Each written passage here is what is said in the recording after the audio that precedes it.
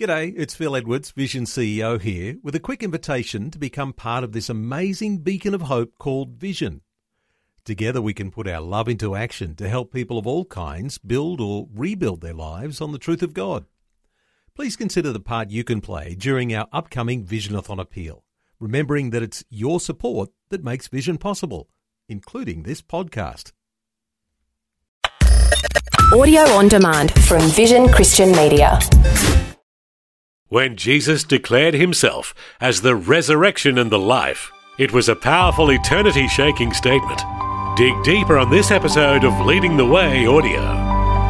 Like all the other claims of Jesus, you have to understand them in context in order to comprehend what they really mean for us today. The whole atmosphere of John 11 in the little town of Bethany was filled with death and decay and distress. Lazarus, who had been a friend of the Lord Jesus, was buried for 4 days. His family and friends were in a state of shock. They were in a state of sorrow. They were grieving.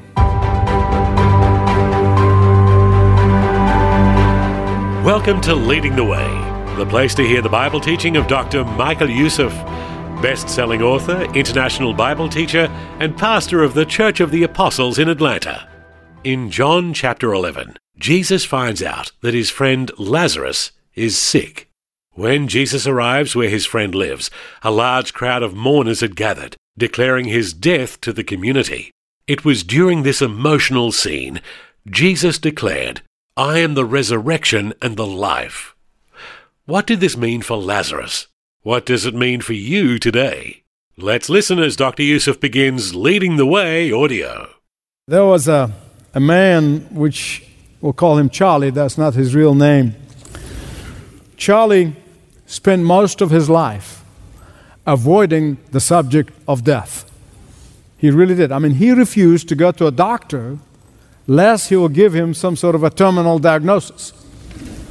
He would not make a will because he felt that it would be a bad omen. He refused to buy life insurance or burial plot because that would admit his mortality. But around his 70th birthday, a friend led him to the Lord. And from that day on, everything's changed. Everything.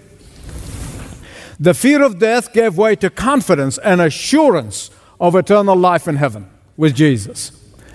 A few years later, he was attending a funeral of a business acquaintance, and as he sat in the pew next to a friend, as they were leaving the church, he said to his friend with great joy in his voice, he said, "The next one of these parties they throw, I will be the guest of honor."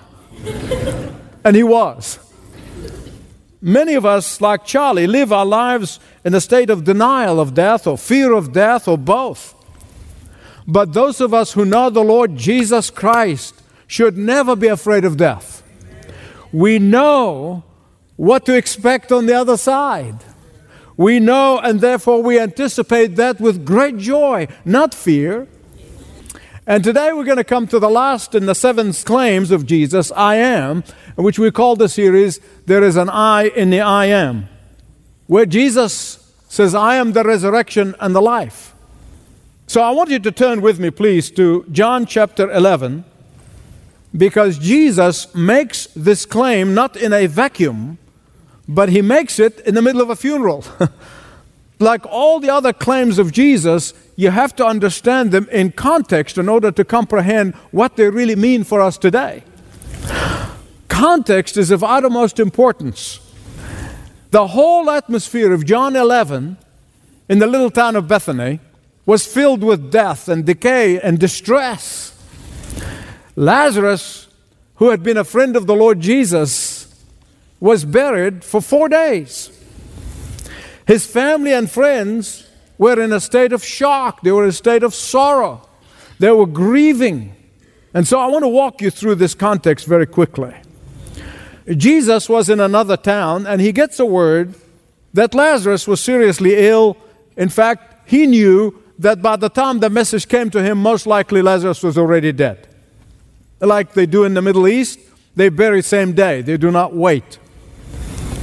But Jesus says to the disciples, he uses a spiritual language that the disciples really had a hard time understanding. You know, we Christians do that with people who don't know anything about the Christian faith. We talk what we call Christianese. And we use these big words, and non-believers don't understand what in the world we're talking about. And Jesus had to do that. He uses spiritual language that disciples could not comprehend. They could not understand. In fact, they only understood why he refers to death as sleep after Jesus' resurrection. They begin to understand, that's what he means by sleep. Why? Why is Jesus using this type of spiritual language? I'm going to explain to you in a minute. Because I was thinking of this when I thought of the man who was walking through the gravesite and seeing all these tombstones and different words here and there. And he came across a tombstone. Obviously, he's a believer in the Lord Jesus. And the words read on the tombstone, "Not dead, but sleeping." Now, this non-believer looked at this and he couldn't understand the spiritual language. So he says, "Man, you are not fooling anybody. You're only fooling yourself." They don't understand. That's a Christless mindset. But after Jesus' resurrection, the disciples understood why death is called sleep. Because death is only a temporary separation. Death is not permanent. Just like going to sleep at night and we tell our loved ones, "Good night, see you in the morning," that's exactly what's going to happen for the believer when they die. And so Jesus finally said to them, because they couldn't get it, he said, "Well, Lazarus is dead." Now, Lazarus and his two sisters, Martha and Mary, lived in Bethany, which is very close to Jerusalem. Jerusalem is where the bad guys are. They want to kill Jesus. And Thomas, honest Thomas, blurts it out. He said, "We're going to Jerusalem. We're going to die. Let's all go and die." Do you know people like that? I mean, the moment they get out, "Oh, I'm going to die." Jesus waits until the fourth day. Then he goes to Bethany. Now, why the fourth day? Well, Jews had this superstitious thinking. When a person dies, the spirit hovers around the tomb for 3 days, and then the spirit departs. So Jesus waited to make absolutely sure that they know that Lazarus is dead. I mean, he was really dead. There are no spirits hovering anywhere. And so he waits. As he comes into town, a word gets to the two sisters, Martha and Mary, that the Lord is on his way.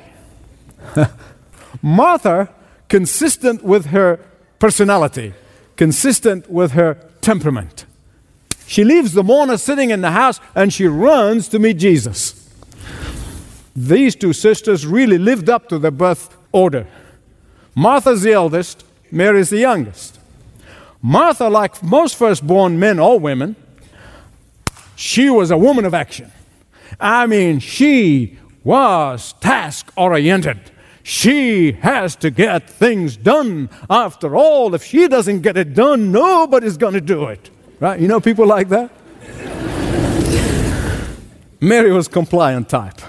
In fact, in the Gospel of Luke, you see those two temperaments, the two personalities come to the fore at a time when Jesus was there to have a meal with them. But that's a story for another time. Martha runs to Jesus and says to him, and I want to give you a Yusuf translation, "Lord, I wish you were here. You could have healed my brother." That's really what she was saying. Martha did not believe for a moment that Jesus was going to raise her brother from the dead. Not for 2 seconds. I mean, you would say to me, "Michael, how do you know that?" Well, it's in the scripture. I'm not making it up. When Jesus said to her, "Your brother will rise again," what did she say? I know, in the last day.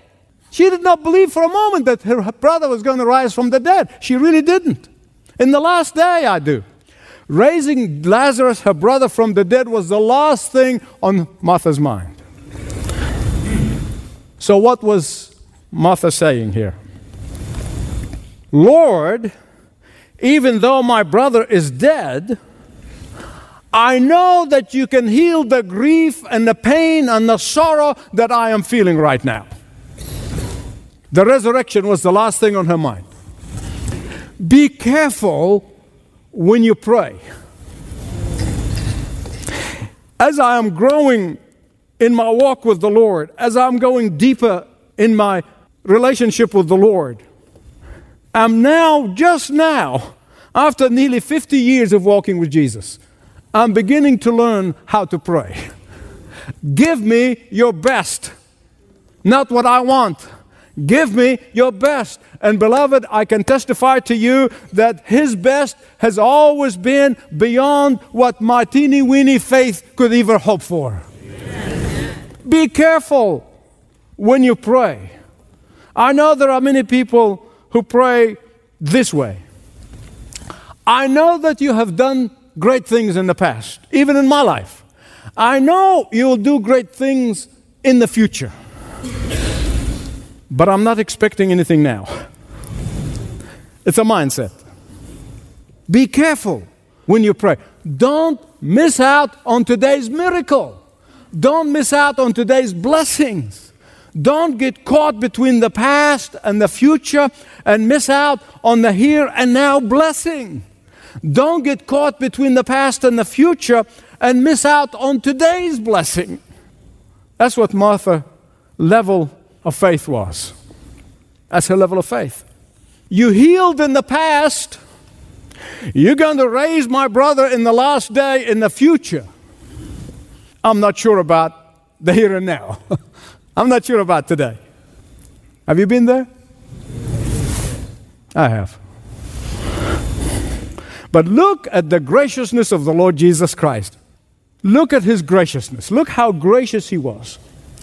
As He gently shifts her focus, as He gently moves her focus, He shifts her focus from being caught between the past and the future. He shifts her focus away from being fixated with God's long-term plan. He shifts her focus away from the trap of finding herself. And He says to her, one of the greatest I ams. I am the resurrection and the life. He shifts her focus from everything else and places it where? On Himself. On Himself. Be careful when you pray. Don't make even the object of your prayer to be your focus. Don't make even your need to be the object of your prayer. Jesus wants you to shift your focus to Himself. I am the resurrection and the life, Martha. He who believes in me will never die. Will never die. This is the I in the I am. Now, beloved, everything that God did in the past, everything that He promised in the future, He can do in the here and now. Amen? Amen. I have a question. What is Jesus doing at this very moment in helping Martha shift her focus? He is putting her eyes of faith not on her need, but on Him. Please don't miss this. There's something very important here, because twice in this passage, Jesus said, he who believes in me, he who believes in me. Not he who believes that what I can do for them, not he who believes that they can get out of me what they want, not he who believes that I am the sugar daddy up in the sky they can come to when they want something and then they take off when they're finished. No. Jesus is the focus. He who believes in me, he who has his focus on me, he who makes me to be the object of their faith, he who makes me to be the center of their life, who makes me to be the purpose for living. Everything he does is only the icing on the cake. He's the cake. Once Martha's focus shifts, she was able to make this magnificent confession. It's a threefold confession. First, you're the Christ. Secondly, you're the Son of God. Thirdly, you are the one that had been promised for thousands of years in our Bible. What is she saying? She's saying, yes, Lord, now my focus is on your person. Yes, Lord, my trust is in you. Yes, Lord, now you are the object of my faith. Yes, Lord, you're the one and only. And yes, Lord, now you are the center of my universe. And yes, Lord, now you are the purpose for my living. Amen. I am the resurrection and the life. And here Jesus is saying three things, at least three things. He is saying that I am the giver of physical life. He is saying I am the reviver or the restorer of the spiritual life. And he's saying, I am the insurer of eternal life. Jesus is the one who gives us physical life. Did you know that? Acts 17:25, Paul said, he gives all men life and breath and everything else. So he's the giver of physical life. He creates us. He makes us. But secondly, he is the reviver and the restorer of our spiritual life. In John 10:10, Jesus said, I came so that you might have life and have it more abundantly. Some translations said that you may have it in full. What does that mean? The Scripture answers the Scripture. Paul tells the Ephesians that every human being that has ever lived, every one of us, when we physically were born spiritually dead. Did you get that? Amen.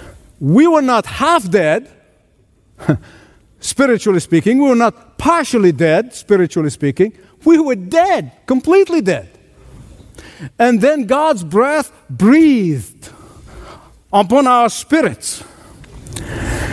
And what happens when that takes place? We woke up from our spiritual stupor. We woke up. And when we woke up, we realized that we're sinners and we're heading to a Christless eternity.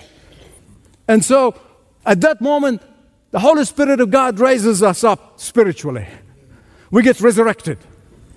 And then He breathes a new life in us. Then God, in the person of His Holy Spirit, comes in to dwell in us so that we may stay alive. He doesn't just come in and breathe on us and say, okay, you're on your own, babe. No. Just like Lazarus, who was dead and beginning to stink. Every one of us stunk in the nostrils of God. Spiritually speaking, that is. I know that I stunk in the nostrils of God. I know that. I know that when I shook my fist at God and said, I want to go my way, do my thing, I know I stunk in His nostrils. But His Spirit came into me one day and said, Michael, rise from your spiritual stupor and death. Praise God. And I came alive. Recognize my sin, that I needed repentance. I need to receive His forgiveness. I need to bring my sins and leave them with Jesus that may be forgiven for eternity. Christ is the only one who gives physical life. Christ is the only one who revives or restores spiritual life. And thirdly, Christ is the only one who ensures our eternal life. The word resurrection, particularly in verse 25, John 11:25, where it says, I am the resurrection and the life. The word literally means that He is the one who causes us to stand up. Literally. The one who causes us to stand up. How does this happen? Ephesians chapter 2 verse 1 says, you were dead in your transgressions and sins. Spiritually speaking, we were flat on our back. But then He caused us to rise spiritually and get up. Some of you probably are asking, how did we get there? How we ended up being born spiritually dead? Well, the answer is simpler than you think. God said to Adam, Adam, the day you disobey me, the day you go against my will, the day you revile my command, you'll be spiritually dead. He disobeyed God, he became spiritually dead.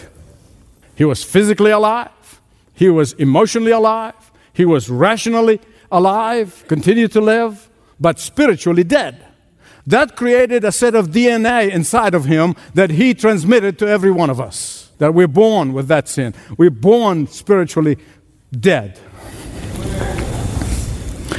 David said in Psalm 51:5, I was sinful at birth, sinful from the time my mother conceived me. When you meet a person who's highly educated, he may have had a string of degrees after him or her. They are sophisticated and cultured. They are refined. They're charming and debonair. And you look and say, wow, look at this. God looks at him and said, he's spiritually dead. Dead, dead, dead. And that's why Jesus said to Martha, whoever believes in me shall not die. Shall not die. Physically we'll die, but spiritually we will never die. We will live forever. In fact, 1 Corinthians 15 is a magnificent chapter. He tells us that when we go and be with the Lord, we receive a body, glorified body, like Jesus' body after the resurrection.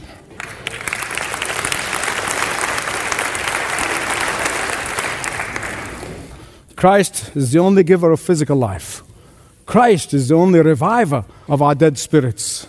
Christ is the only insurer and preserver of eternal life. To be sure, Adam, of course, failed and lost it, spiritually speaking, and transmitted that to us.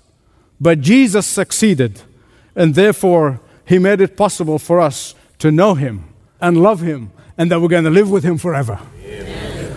John 14:19, Jesus said, because I live, you also what? Live. I love what a Messianic Jew by the name of Joseph Flax had written. This man loved the Lord Jesus, his Messiah. And he wrote a small, simple document before he died with only one blank space. And he asked his family to fill in that blank space the day he goes to glory. So this is how it read. August 14, 1940. Triumphant through grace. This is to announce that I have moved out of the old mud house, 2 Corinthians 5:1, arrived in glory land instantly in the charge of angelic escort, Luke 16:22. Absence from the body at home with the Lord, 2 Corinthians 5:6. I find as foretold, Psalm 16:11, in His presence fullness of joy, pleasures forevermore. We'll be looking for you. We'll be looking for you. On the way up, at the redemption of the body, Romans 8:23. Did this Leading the Way message prompt you to think about your eternity? Would you like to speak with someone who can listen and answer questions you might have? Dr. Youssef has several pastors on hand who would love to assist you. Fill out a short contact form at ltw.org/Jesus. This program is furnished by Leading the Way with Dr. Michael Youssef. Connect via television, YouTube, Facebook, Twitter, and all of the social media networks. Learn more at ltw.org.